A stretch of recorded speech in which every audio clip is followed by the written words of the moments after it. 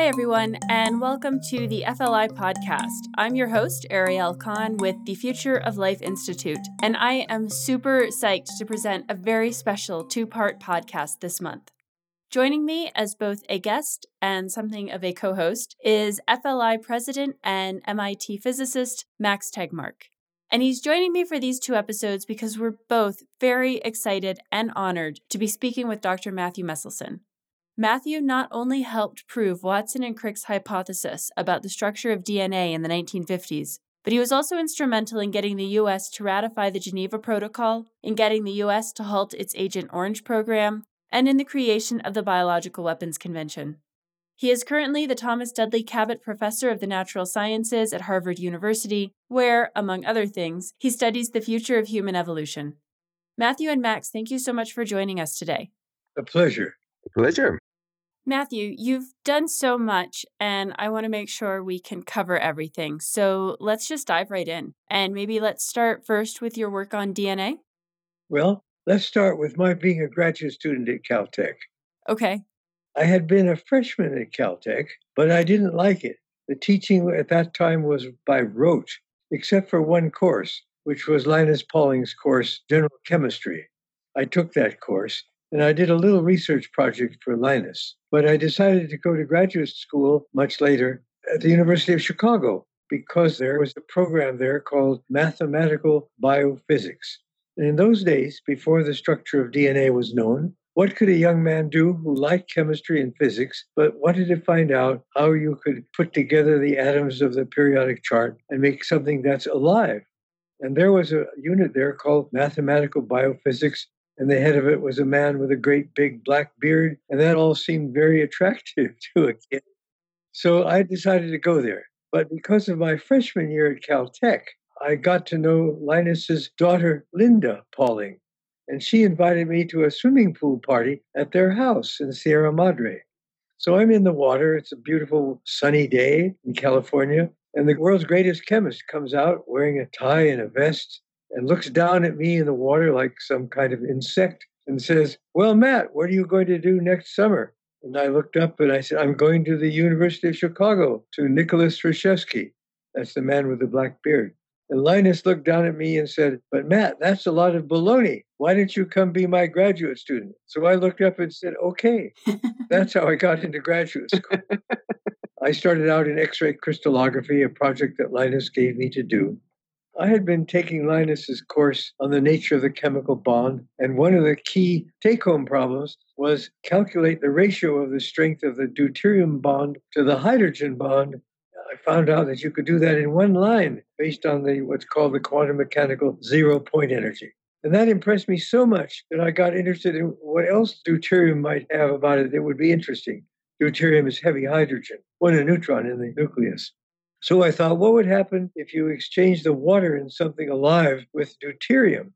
And I read that there was a man who tried to do that with a mouse, but that didn't work. The mouse died. Maybe because the water wasn't pure, I don't know. But I had found a paper that you could grow bacteria, Escherichia coli, in pure heavy water with other nutrients added, but no light water.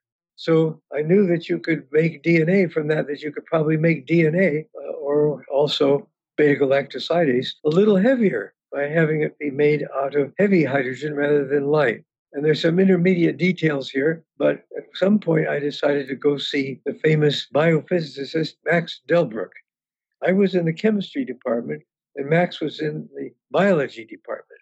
And there was at that time a certain, I would say, not a barrier, but a 3-foot fence between those two departments. Chemists looked down on the biologists because they worked just with squiggly, gooey things. And then the physicists naturally looked down on the chemists, and the mathematicians looked down on the physicists. At least that was the impression of us graduate students. So I was somewhat fearsome to go meet Max Delbruck, and he also had a fearsome reputation as not tolerating any kind of nonsense. But finally, I went to see him. He's a lovely man, actually. And the first thing he said when I sat down is, "What do you think about these 2 new papers of Watson and Crick?" And I said, "I'd never heard about them." Well, he jumped out of his chair and grabbed a heap of reprints that Jim Watson had sent to him and threw them all at me and yelled at me and said, "Read these and don't come back till you read them." Well, I heard the words "come back." So I read the papers and I went back and he explained to me that there was a problem with the hypothesis that Jim and Francis had for DNA replication. The idea of theirs was that the two strands come apart by unwinding the double helix. And if that meant that you had to unwind the entire parent double helix along its whole length, the viscous drag would have been impossible to deal with. You couldn't drive it with any kind of reasonable biological motor. So Max thought that you don't actually unwind the whole thing, you make breaks. And then with little pieces, you can unwind those and then seal them up. And this gives you a kind of dispersive replication in which the two daughter molecules, each one has some pieces of the parent molecule, but no complete strand from the parent molecule. Well, when he told me that, I almost immediately, I think it was almost immediately, realized that density separation would be a way to find out. His hypothesis predicted the finding of half-heavy DNA after one generation. That is, one old strand together with one new strand forming one new duplex of DNA. So I went to Linus Pauling and said, I'd like to do that experiment. And he gently said, finish your X-ray crystallography. So I didn't do that experiment then. Instead, I went to Woods Hole to be a teaching assistant in the physiology course with Jim Watson. Jim had been living at Caltech that year in the faculty club, the Athenaeum, and so had I. And so I had got to know Jim pretty well then. So there I was at Woods Hole, and I was not really a teaching assistant. I was actually doing an experiment that Jim wanted me to do, but I was meeting with the instructors. And one day we were on the second floor of a Lilly building, and Jim looked out the window and pointed down across the street. Sitting on the grass was a fellow, and Jim said, that guy thinks he's pretty smart. His name is Frank Stahl. Let's give him a really tough experiment to do all by himself, the Hershey-Chase experiment. Well, I knew what that experiment was, and I didn't think you could do it in one day, let alone just single-handedly. So I went downstairs to tell this poor Frank Stahl guy that they were going to give him a tough assignment. And so I told him about that, and I asked him what he was doing, and he was doing something very interesting with bacteriophages. And he asked me what I was doing, and I told him that I was thinking of finding out if DNA replicates semi-conservatively the way Watson and Crick said it should, by a method that would have something to do with density measurements in a centrifuge. I had no clear idea how to do that. Do something by growing cells in heavy water and then switching them to light water and see what kind of DNA molecules they made in a density gradient in a centrifuge. And Frank made some good suggestions, and we decided to do this together at Caltech because he was coming to Caltech himself to be a postdoc that very next September. Anyway, to make a long story short, we made the experiment work, and we published it in 1958. And that experiment said that DNA is made up of two subunits, and when it replicates, the subunits come apart. Each one becomes associated with a new subunit. Now, anybody in his right mind would have said, by subunit, you really mean a single polynucleotide chain. Isn't that what you mean? And we would have answered at that time, yes, of course, that's what we mean. But we don't want to say that because our experiment doesn't say that. Our experiment says that some kind of subunits do that. The subunits almost certainly are the single polynucleotide chains. But we want to confine our written paper to only what can be deduced from the experiment itself and not go 1 inch beyond that. It was later a fellow named John Cairns proved that the subunits were really the single polynucleotide chains of DNA. So just to clarify, those were the strands of DNA that Watson and Crick had predicted. Is that correct? Yes, it's the result that they would have predicted. Exactly so. We did a bunch of other experiments at Caltech, some on mutagenesis and other things. But this experiment, I would say, had a big psychological value. Maybe its psychological value was more than anything else. The year 1954, the year after Watson and Crick had published the structure of DNA and their speculations as to its biological meaning at Woods Hole. And Jim was there, and Francis was there. I was there, as I mentioned. Rosalind Franklin was there. Sidney Brenner was there. And it's very interesting because a good number of people there didn't believe their structure for DNA or that it had anything to do with life and genes on the grounds that it was too simple and life had to be very complicated. And the other group of people thought it's too simple to be wrong.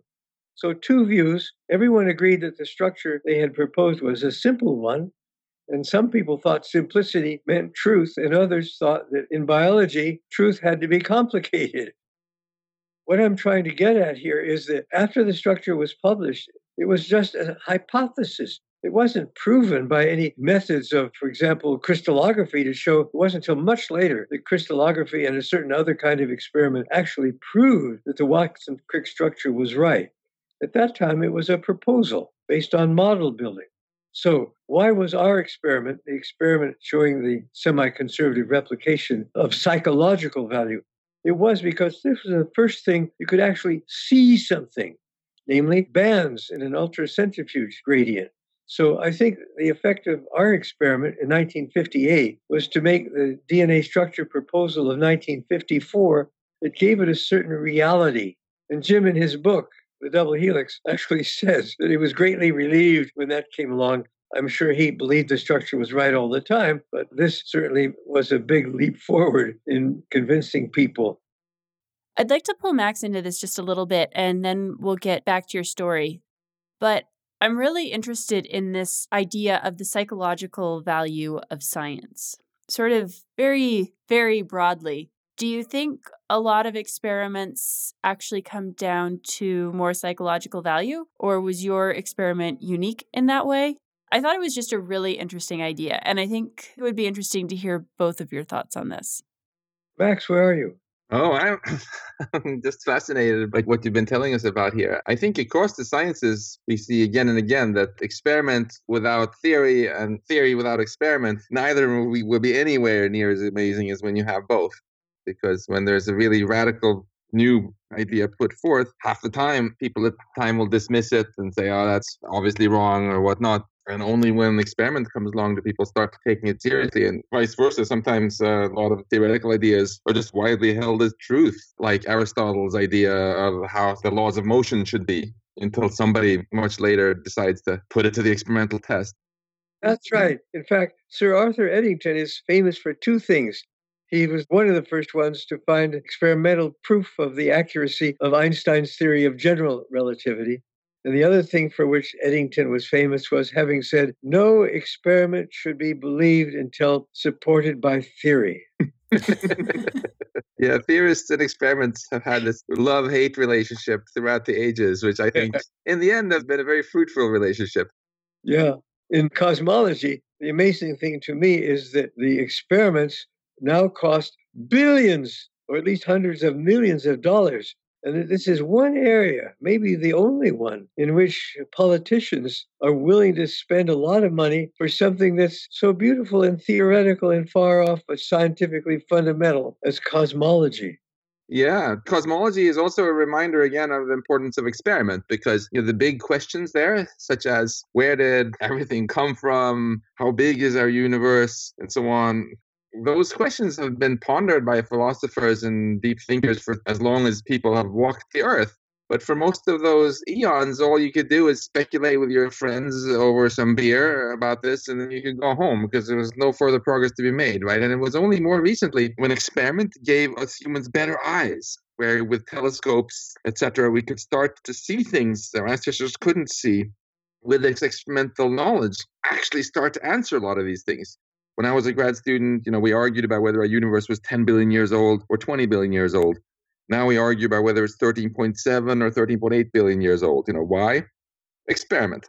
And now is a more exciting time than any previous time, I think, because we're beginning to talk about things like multi-universes and entanglement, things that are just astonishing and really almost foreign to the way that we're able to think that there's other universe, or that there could be what's called quantum mechanical entanglement, that things influence each other very far apart, so far apart that light could not travel between them in any reasonable time, but by a completely weird process, which Einstein called spooky action at a distance. Anyway, this is an incredibly exciting time about which I know nothing except from podcasts and programs like this one. Thank you for bringing this up, because I think the examples you gave right now actually are really, really linked to these breakthroughs in biology that you were telling us about, because I think we've been on this intellectual journey all along where we humans kept underestimating our ability to understand stuff. So for the longest time, we didn't even really try our best because we assumed it was futile. People used Yeah. to think that the difference between a living bug and a dead bug was that there was some sort of secret sauce in the living bug, some sort of life essence or something that couldn't be studied with the tools of science. And then by the time people started to take seriously that maybe actually the difference between the living bug and the dead bug is that the mechanism is just broken in one of them and you can study the mechanism, then you get to these kind of experimental questions that you were talking about. And I think in the same way, people had previously shied away from asking questions about not just about life, but about the origin of our universe, for example, as being always hopelessly beyond what we were ever even able to do anything about. So people didn't ask, what experiments they could make. They just gave up without even trying. And then gradually, I think people were emboldened by breakthroughs in, for example, biology to say, hey, what about, let's look at some of these other things where people said were hopeless too. Maybe even our universe obeys some laws that we can actually set out to study. So hopefully we'll continue being emboldened and stop being lazy and actually work hard on asking all questions and not just give up because we think they're hopeless. I think the key to making this process begin was to abandon supernatural explanations of natural phenomena. So long as you believe in supernatural explanations, you can't get anywhere. But as soon as you give them up and look around for some other kind of explanation, then you can begin to make progress. The amazing thing is that we, with our minds that evolved under conditions of hunter-gathering and even earlier than that these minds of ours are capable of doing such things as imagining general relativity or all of the other things.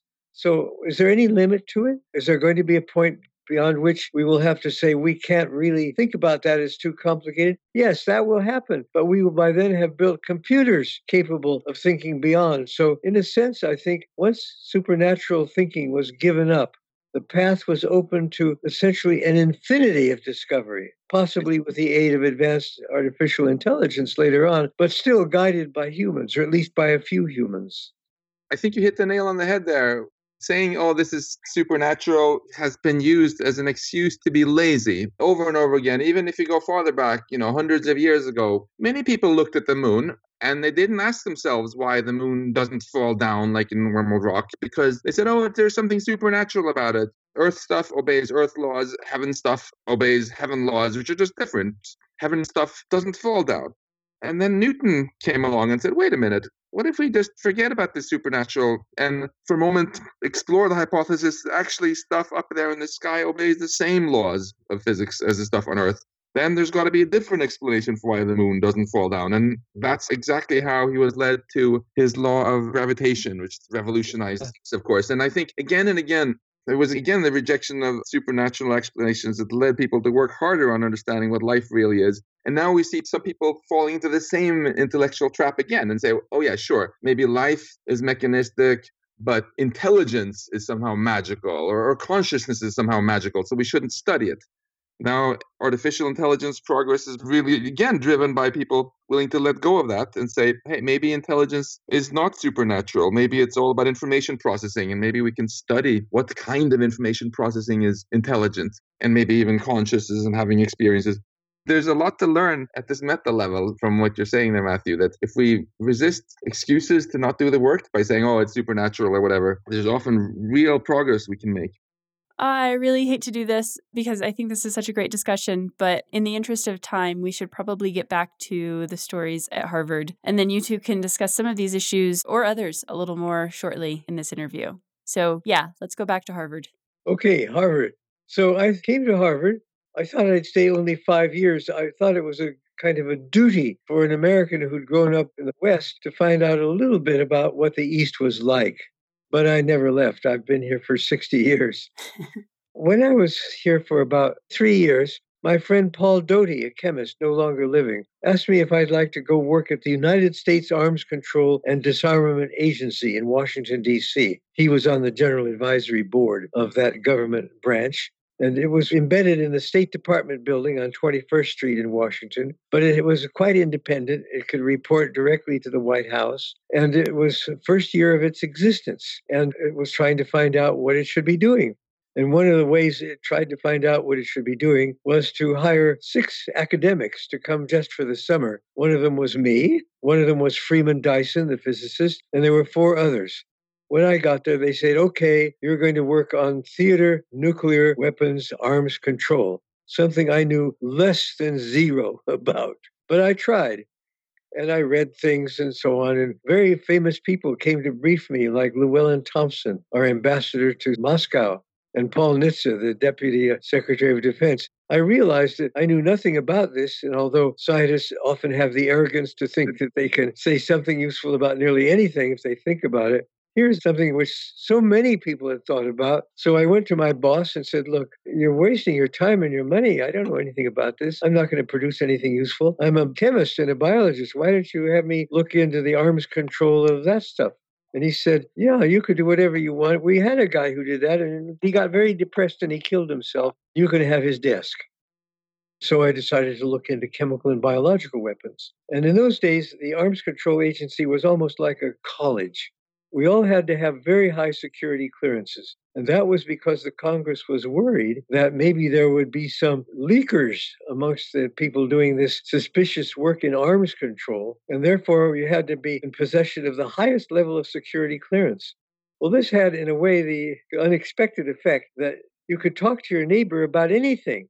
So ordinarily, you might not have clearance for what your neighbor, a different office, a different room, or different desk was doing. But we had, all of us, such security clearances that we could all talk to each other about what we were doing. So it was like a college in that respect. It was a wonderful atmosphere. Anyway, I decided I would just focus on biological weapons because the two together would be too much for a summer. And I went to the CIA, and a young man there showed me everything we knew about what other countries were doing with biological weapons. And the answer was we knew very little. And then I went to Fort Detrick to see what we were doing with biological weapons. And I was given a tour by a quite good immunologist who had been a faculty member at the Harvard Medical School. His name was Leroy Fothergill. And we came to a big building, 7 stories high. And from a distance, you would think it had windows. But when you get up close, they were phony windows. And I asked Dr. Fothergill, what do we do in there? And he said, well, we have a big fermenter in there, and we make anthrax. I said, well, why do we do that? He said, well, biological weapons are a lot cheaper than nuclear weapons. It will save us money. I don't think it took me very long, certainly by the time I got back to my office in the State Department building, to realize that, hey, we don't want devastating weapons of mass destruction to be real cheap and save us money. We would like them to be so expensive that no one can afford them but us, or maybe no one at all, because in the hands of other people, it would be like they're having nuclear weapons. It's ridiculous to want a weapon of mass destruction that's ultra cheap. So that dawned on me. My office mate was Freeman Dyson, and I talked with him a little bit about it, and he encouraged me greatly to pursue this. And the more I thought about it, 2 things motivated me very strongly. Not just the illogic of it. The illogic of it motivated me only in the respect that it made me realize that any reasonable person could be convinced of this. In other words, it wouldn't be a hard job to get this thing stopped, because anybody who's thoughtful would see the argument against it. But there are 2 other aspects. One, it was my science, biology. It's hard to explain, but that my science would be perverted in that way. But there's another aspect, and that is the difference between war and peace. We've had wars and we've had peace. Germany fights Britain. Germany is allied with Britain. Britain fights France. Britain is allied with France. There's war, there's peace. There are things that go on during war that might advance knowledge a little bit, but certainly it's during times of peace that the arts, the humanities, and science too make great progress. What if you couldn't tell the difference? And all the time is both war and peace. By that I mean war up till now has been very special. There are rules of it. Basically, it starts with hitting a guy so hard that he's knocked out or killed. And then you pick up a stone and hit him with that. And then you make a spear and spear him with that. And then you make a bow and arrow and spear him with that. And then later on, you make a gun and you shoot a bullet at him. And even a nuclear weapon, it's all like hitting with an arm. And furthermore, when it stops, it's stopped. And you know when it's going on. It makes sounds, it makes blood, it makes bang. Now, biological weapons, they could be responsible for a kind of war that's totally surreptitious. You don't even know it's happening. Or you know it's happening, but it's always happening. They're trying to degrade your crops. They're trying to degrade your genetics. They're trying to introduce nasty insects to you. In other words, it doesn't have a beginning and an end. There's no armistice. Now, today, there's another kind of weapon that has some of those attributes. It's cyber warfare. It might, over time, erase the distinction between war and peace. Now, that really would be a threat to the advance of civilization. A permanent science fiction like, locked in, warlike situation, never ending. Biological weapons have that potentiality. So, for those two reasons, my science and that it could erase the distinction between war and peace, could even change what it means to be human. Maybe you could change what the other guy's like, change his genes somehow, change his brain by maybe some complex signaling. Who knows? Anyway, I felt a strong philosophical desire to get this thing stopped. Fortunately, I was at Harvard University, and so was Jack Kennedy. And although by that time he had been assassinated, he had left behind lots of people in the key cabinet offices who were Kennedy appointees, and in particular, people who came from Harvard. So I could knock on almost any door. So I went to Lyndon Johnson's national security advisor, who had been Jack Kennedy's national security advisor, and who had been the dean at Harvard who hired me, McGeorge Bundy, and said all these things I've just said. And he said, "Don't worry, Matt, I'll keep it out of the war plans." Well, I've never seen a war plan, but I guess if he said that, it was true. But that didn't mean it would keep on being developed. Now, here I should make an aside. Does that mean that the Army or the Navy or the Air Force wanted these things? No, we develop weapons in a kind of commercial way. That is, a part of the military, in this case, the Army Materiel Command, works on all kinds of things, better artillery pieces, communication devices, and biological weapons. It doesn't belong to any service. And then after, in this case, biological weapons, if the laboratories develop what they think is a good biological weapon, they still have to get one of the services, Air Force, Army, Navy, Marines, to say, okay, we'd like that, we'll buy some of that. There was always a problem here. Nobody wanted these things. The Air Force didn't want them because you couldn't calculate how many planes you needed to kill a certain number of people. You couldn't calculate the human dose response. And beyond that, you couldn't calculate the dose that would reach the humans. There were too many unknowns.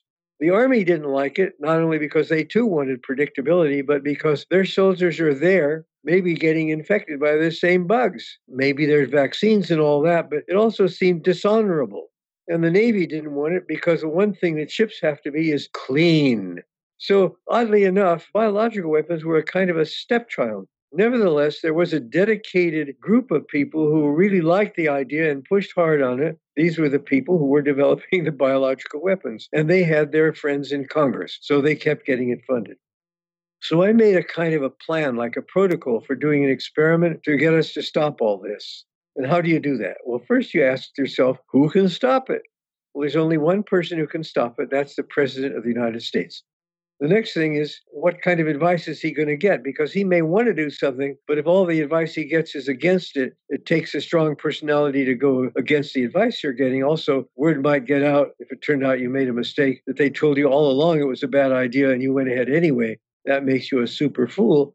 So the answer there is, well, you go talk to the Secretary of Defense and the Secretary of State and the head of the CIA and all of the senior people, and they're people who are just below them. And then what about the people who are working on the biological weapons? You have to talk to them, but not so much privately, because they really are dedicated. There are some people who were caught in this and really didn't want to be doing it, but there were other people who were really pushing it. And it wasn't possible really to tell them to quit your job and get out of this. But what you could do is talk with them in public. And by knowing more than they knew about their own subject, which meant studying up a lot, show that they were wrong. So I literally crammed trying to understand everything there was to know about aerobiology, diffusion of clouds, pathogenicity, history of biological weapons, the whole bit, so that I could sound more knowledgeable. I know that's a sort of slightly underhanded way to win an argument, but it's a way of convincing the public that the guys who are doing this aren't so wise. And then you have to get public support.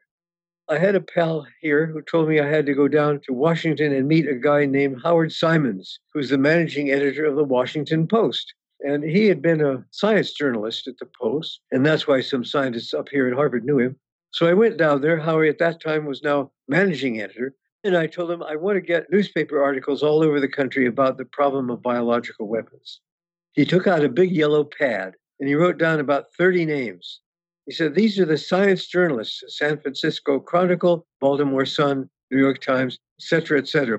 Wrote down the names of all the main science journalists. And he said to me, these guys have to have something once a week to give their editor for the science columns and the science pages. And they're always on the lookout for something. And biological weapons is a nice subject. They'd like to write about that because it grabs people's attention. So I arranged to either meet or at least talk to all of these guys. And we got all kinds of articles in the press, and mainly reflecting the view that I had that this was unwise for the United States to pioneer this stuff. We should be in a position to go after anybody else who was doing it, even in peacetime, and get them to stop, which we couldn't very well do if we were doing it ourselves. In other words, that meant a treaty. You have to have a treaty which might be violated, but if it's violated and you know it, at least you can go after the violators, and the treaty will likely stop a lot of countries from doing it in the first place. So what are the treaties? There's an old treaty, a 1925 Geneva Protocol, and the United States was not a party to it, but it does prohibit the first use of bacteriological or other biological weapons. So the problem was to convince the United States to get on board that treaty. I never met President Nixon, but I did know Henry Kissinger very well. He had been my neighbor at Harvard, building next door to mine. There was a good lunchroom on the third floor. We both ate there. He had started an arms control seminar, met every month. I went to that, all the meetings. We traveled a little bit in Europe together, so I knew him. And I wrote papers for Henry, knowing that those would get to Nixon. And the first paper that I wrote was the United States and the Geneva Protocol. And it made all these arguments that I'm telling you now about why the United States should not be in this business. Now, the protocol also prohibits chemical weapons, or the first use of chemical weapons. Now, I should say something about writing papers for presidents. You don't want to write a paper that says, here's what you should do. You have to put yourself in their position. There are all kinds of options of what they should do. So you have to write a paper from the point of view of a reader who's got to choose between a lot of options. He doesn't have a choice to start with. So that's the kind of paper you need to write. You've got to give every option a fair trial. You've got to do your best, both to defend every option and to argue against every option. And you've got to do it in no more than a very few number of pages. And that's no easy job, but you can do it. So eventually, as you know, the United States renounced biological weapons in November of 1969. And there was an off-the-record press briefing that Henry Kissinger gave to the journalists about this. And one of them, I think it was the New York Times guy, said, what about toxin weapons? Now, toxins are poisonous things made by living things, like botulinum toxin made by bacteria, or snake venom. And those could be used as weapons in principle. And you can read in this briefing, Henry Kissinger says, what are toxins? So what this meant, in other words, that a whole new review, a whole new decision process had to be cranked up to deal with the question, well, do we renounce toxin weapons? And there were 2 points of view. One was they are made by living things. And since we're renouncing biological warfare, we should renounce toxins. The other point of view is, yeah, they're made by living things, but they're just chemicals. And so they can also be made by chemists in laboratories. So maybe we should renounce them when they're made by living things like bacteria or snakes, but reserve the right to make them and use them in warfare if we can synthesize them in chemical laboratories. So I wrote a paper arguing that we should renounce them completely, partly because it would be very confusing to argue that the basis for renouncing or not renouncing is who made them, not what they are. But also, I knew that my paper was read by Richard Nixon on a certain day at Key Biscayne, Florida, which was one of the places he'd go for rest and vacation. So Nixon was down there, and I had written a paper called What Policy for Toxins? I was at a friend's house with my wife the night that the president and Henry Kissinger were deciding this issue. And Henry called me, and I wasn't home. They couldn't find their copy of my paper. Henry called to see if I could read it to them, but he couldn't find me because I was at a dinner party. So then Henry called Paul Doty, my friend, because he had a copy of the paper. But he looked for his copy, and he couldn't find it either. And then late that night, Kissinger called Doty again and said, we found the paper, and the president has made up his mind. He's going to renounce toxins no matter how they're made, and it was because of Matt's paper. I had tried to write a paper that steered clear of political arguments, just scientific ones and military ones. However, There had been an editorial in the Washington Post by one of their editorial writers, Steve Rosenfeld, in which he wrote the line, "How can the president renounce typhoid only to embrace botulism?" I thought it was so gripping, I incorporated it under the topic of the authority and credibility of the President of the United States. And what Henry told Paul on the telephone was, that's what made up the president's mind. And of course it would. The president cares about his authority and credibility. He doesn't care about little things like toxins, but his authority and credibility. And so right there and then, he scratched out the advice that he had got in a position paper, which was to take the option, use them, but only if made by chemists, and instead chose the option to renounce them completely. And that's how that decision got made. That all ended up in the Biological Weapons Convention, though, correct? Well, the idea for that came from the British. They had produced a draft paper to take to the arms control talks with the Russians and other countries in Geneva, suggesting a treaty to prohibit biological weapons in war. Not just the way the Geneva Protocol did, but would prohibit even their production and possession, not merely their use. Richard Nixon, in his renunciation by the United States, what he did was threefold. He got the United States out of the biological weapons business and decreed that Fort Detrick and other installations that had been doing that would henceforward be doing only peaceful things, like Detrick was partly converted to a cancer research institute, and all the biological weapons that had been stockpiled were to be destroyed, and they were. The other thing he did was renounce toxins. Another thing he decided to do was to resubmit the Geneva Protocol to the United States Senate for its advice and approval. And the last thing was to support the British initiative, and that was the Biological Weapons Convention. But you could only get it if the Russians agreed. But eventually, after a lot of negotiation, we got the Biological Weapons Convention, which is still in force. A little later, we even got the Chemical Weapons Convention, but not right away, because in my view, and in the view of a lot of people, we did need chemical weapons until we could be pretty sure that the Soviet Union was going to get rid of its chemical weapons too. If there are chemical weapons on the battlefield, soldiers have to put on gas masks and protective clothing. And this really slows down the tempo of combat action. So that if you could simply put the other side into that restrictive clothing, you have a major military accomplishment. Chemical weapons in the hands of only one side would give that side the option of slowing down the other side, of reducing the mobility on the ground of the other side. And so until we got a treaty that had inspection provisions, which the chemical treaty does, and the biological treaty does not, well, it has a kind of challenge inspection, but no one's ever done that, and it's very hard to make it work. But the chemical treaty had inspection provisions that were obligatory and have been extensive, with Russians visiting our chemical production facilities and our guys visiting theirs, and all kinds of verification. So that's how we got the Chemical Weapons Convention. That was quite a bit later. So I'm curious, was there a Matthew Meselson clone on the British side, thanks to whom the British started pushing this? Yes, there were, of course, numerous clones. And there were numerous clones on this side of the Atlantic, too. None of these things can ever be done by just one person. But my pal Julian Robinson, who is at the University of Sussex in Brighton, he was the real scholar of chemical and biological weapons, knows everything about them and their whole history, and has written all of the very best papers on this subject. He's just an unbelievably accurate and knowledgeable historian and scholar. People would go to Julian for advice. He was a Mycroft. He's still in Sussex. You helped start the Harvard Sussex program on chemical and biological weapons. Is he the person you helped start that with, or was that separate? We decided to do that together. Okay.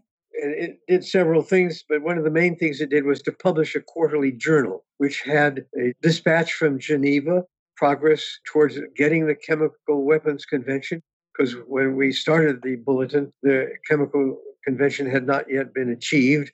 There were all kinds of news items in the bulletin. We had guest articles. And it finally ended, I think, only a few years ago. But I think it had a big impact, not only because of what was in it, but because also it united people of all countries interested in this subject. They all read the bulletin, and they all got a chance to write in the bulletin as well, and occasionally meet each other. So it had an effect of bringing together a community of people interested in safely getting rid of chemical weapons and biological weapons. So this biological weapons convention was a great inspiration for subsequent treaties, first to ban biological weapons and then various other kinds of weapons. And today we have a very vibrant debate about whether there should also be a ban on lethal autonomous weapons and inhumane uses of AI. So I'm curious to what extent you got lots of pushback back in those days from people who said, oh, this is a stupid idea or this is never going to work, and what the lessons are that can be learned from that. I think that with biological weapons and also, but to a lesser extent with chemical weapons, the first point was we didn't need them. We had never really, except in World War I, when we were involved in the use of chemical weapons that had been started, but it was never something that the military liked. We didn't want to fight a war by encumberment. And biological weapons, for sure not, once we realized that to make cheap weapons that could get into the hands of people who couldn't afford nuclear weapons was idiotic.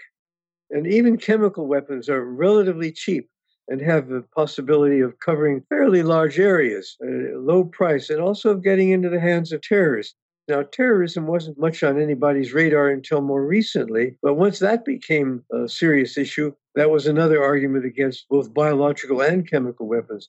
So those two weapons really didn't have a lot of boosters. You make it sound so easy, though. Did it never happen that someone came and told you that you were all wrong and that this ban was never going to work? Yeah, but that was restricted to the people who were doing it and a few really eccentric intellectuals.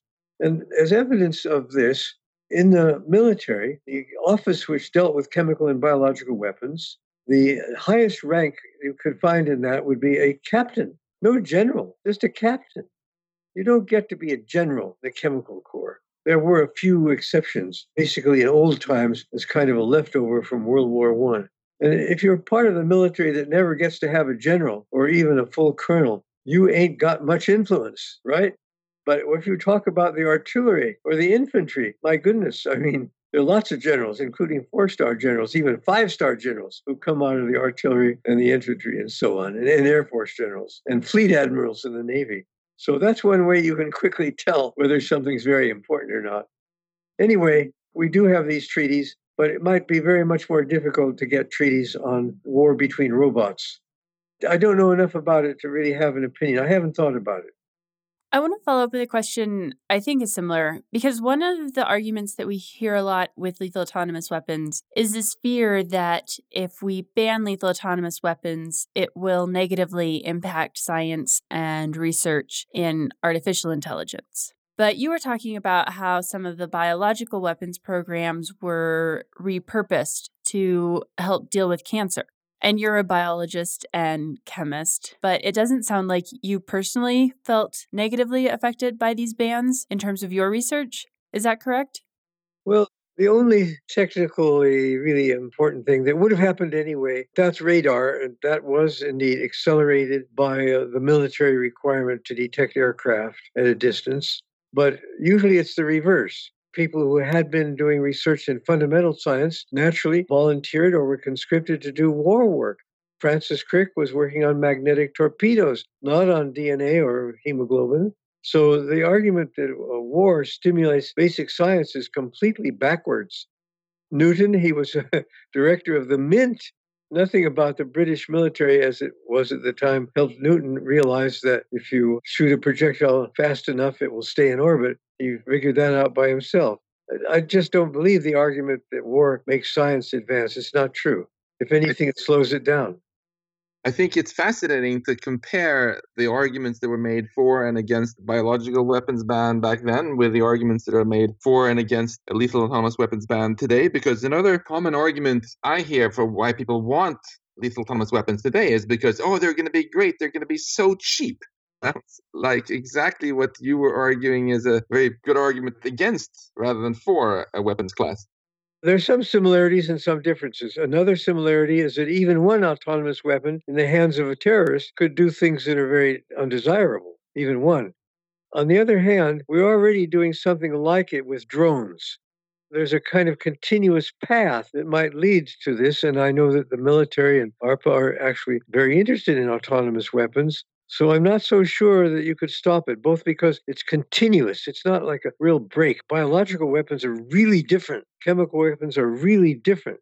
Whereas autonomous weapons still are working on the ancient primitive analogy of hitting a man with your fist or shooting a bullet. So long as those autonomous weapons are still using guns, bullets, things like that, and not something that is not native to our biology, like poison. But with the striking of a blow, you can make a continuous line all the way through stones and bows and arrows and bullets to drones and maybe autonomous weapons. So discontinuity is different. That's an interesting challenge, certainly, where exactly one draws the line to be more challenging in this case. Another very interesting analogy, I think, between biological weapons and lethal autonomous weapons is the business of verification. You mentioned earlier that there was a strong verification protocol for the Chemical Weapons Convention, and there have been verification protocols for nuclear arms reduction treaties also. Some people say, oh, it's a stupid idea to ban lethal autonomous weapons because we can't think of a good verification system.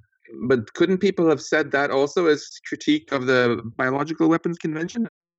That's a very interesting point because most people who think that verifications can't work have never been told what's the basic underlying idea of verification. It's not that you could find everything. Nobody believes that you could find every missile that might exist in Russia. Nobody ever would believe that. That's not the point. It's more subtle. The point is that you must have an ongoing attempt to find things. That's intelligence. And there must be a heavy penalty if you find even one. So it's a step back from finding everything to saying if you find even one, then that's a violation. And then you can take extreme measures. So a country takes a huge risk that another country's intelligence organization, or maybe someone on your side who is willing to squeal, isn't going to reveal the possession of even one prohibited object. That's the point.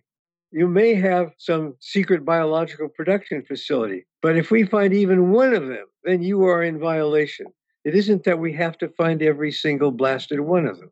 That was especially an argument that came from the nuclear treaties. It was the nuclear people who thought that up. People like Douglas MacArthur at the CIA realized that there's a more sophisticated argument. You just have to have a pretty impressive ability to find one thing out of many if there's anything out there. It's not perfect, but it's a lot different from the argument that you have to know where everything is at all times.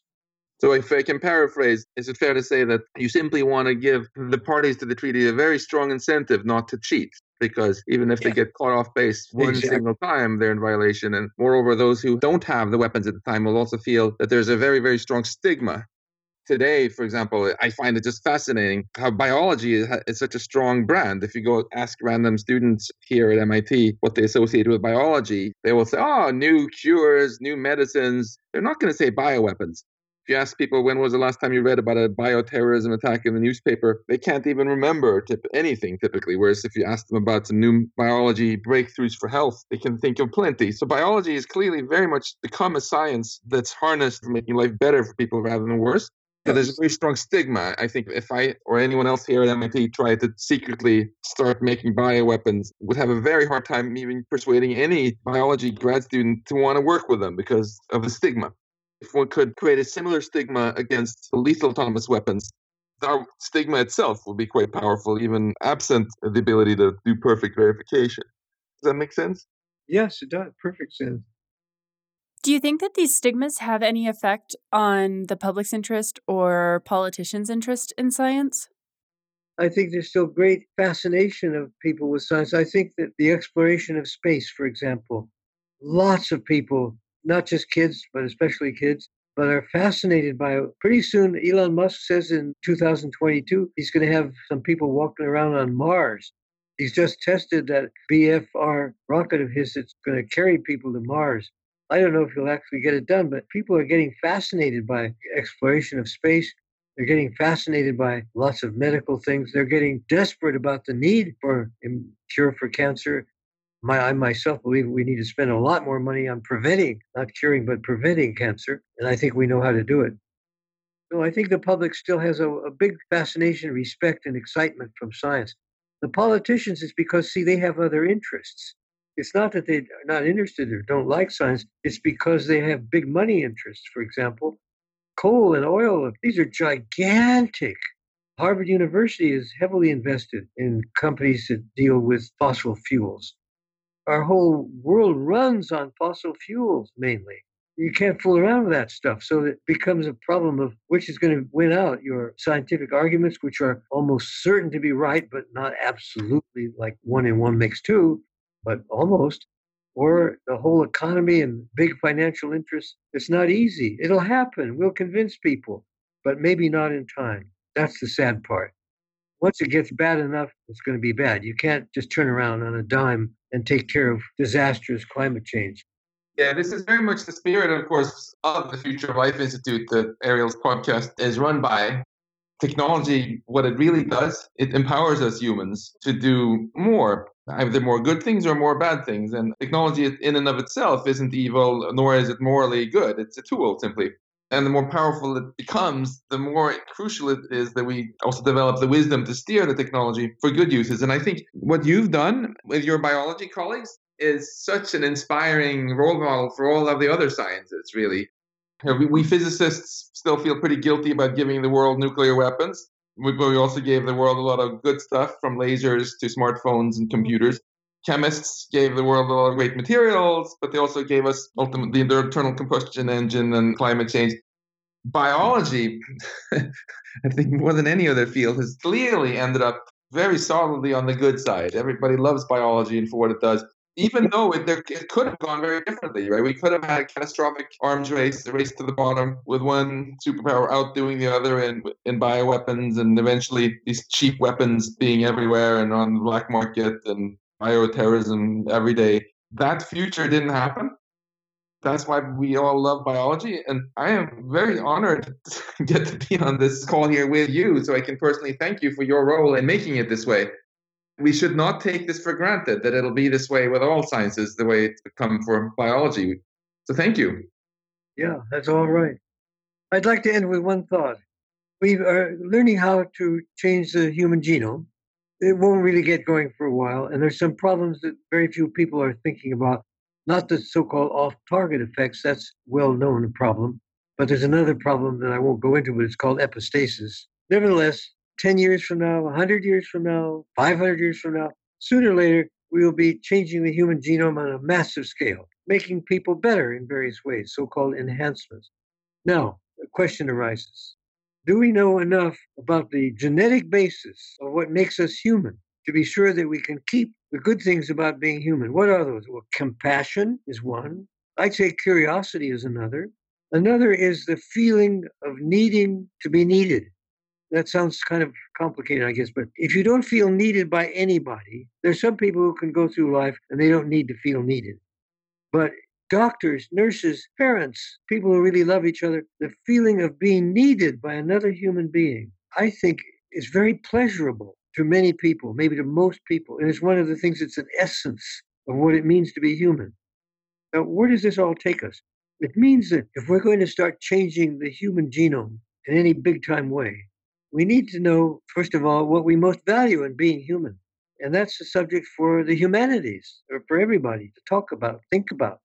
And then it's the subject for the brain scientists to figure out what's the basis of it. It's got to be in the brain, but what is it in the brain? And we are miles and miles and miles away in brain science from being able to figure out what is it in the brain, or maybe we're not. I don't know any brain science. I shouldn't be shooting off my mouth. But we got to understand those things. What is it in our brains that makes us feel good when we are of use to someone else? We don't want to fool around with whatever those genes are. Do not monkey with those genes unless you're absolutely sure that you're making them maybe better. But anyway, don't fool around and figure out in the humanities. Don't stop teaching the humanities. Learn from Sophocles and Euripides and Aeschylus what are the big problems about human existence. Don't make it possible for a kid to go through Harvard, as is possible today, without learning a single thing from ancient Greece. Nothing. You don't even have to use the word Greece. You don't have to use the word Homer or any of that. Nothing. Zero. Isn't that amazing? Before President Lincoln, everybody to enter Harvard had to already know ancient Greek and Latin, even though these guys were mainly boys, of course, and they were going to become clergymen. They also, by the way, there were no electives. Everyone had to take fluxions, which is differential calculus. Everyone had to take integral calculus. Everyone had to take astronomy, chemistry, physics, as well as moral philosophy, etc. Well, there's nothing like that anymore. We don't all speak the same language because we've all had such different kinds of education. And also, the humanities just get a short shrift. I think that's very short sighted. MIT is pretty good in humanities, considering it's a technical school. Harvard used to be tops. Harvard is at risk of maybe losing it. Anyway, end of speech. Yeah, I want to just agree with what you said and also maybe rephrase it the way I think about it. What I hear you saying is that it's not enough to just make our technology more powerful. We also need the humanities and our humanity for the wisdom of how we're going to manage our technology and what we're trying to use it for. Because it does no good to have a really powerful tool if you aren't wise and use it for the right things. People are going to change. We might even split into several species. Almost all the other species have very close other species, neighbors, especially if you can get them separated. If there's a colony on Mars and they don't travel back and forth much, the species will diverge. It takes a long time. But the idea that, like the Bible says, that we're fixed, nothing will change, that's of course wrong. Human evolution is going on as we speak. We'll end part 1 of our 2-part podcast with Matthew Meselson here. Please join us for the next episode, which serves as a reminder that weapons bans don't just magically work, but rather there are often science mysteries that need to be solved in order to verify whether a group has used a weapon illegally. In the next episode, Matthew will talk about 3 such scientific mysteries he helped solve, including the anthrax incident in Russia, the Yellow Rain affair in Southeast Asia, and the research he did that led immediately to the prohibition of Agent Orange. So please join us for part 2 of this podcast, which is also available now. As always, if you've been enjoying this podcast, please take a moment to like it, share it, and maybe even leave a positive review. It's a small action on your part, but it's tremendously helpful for us.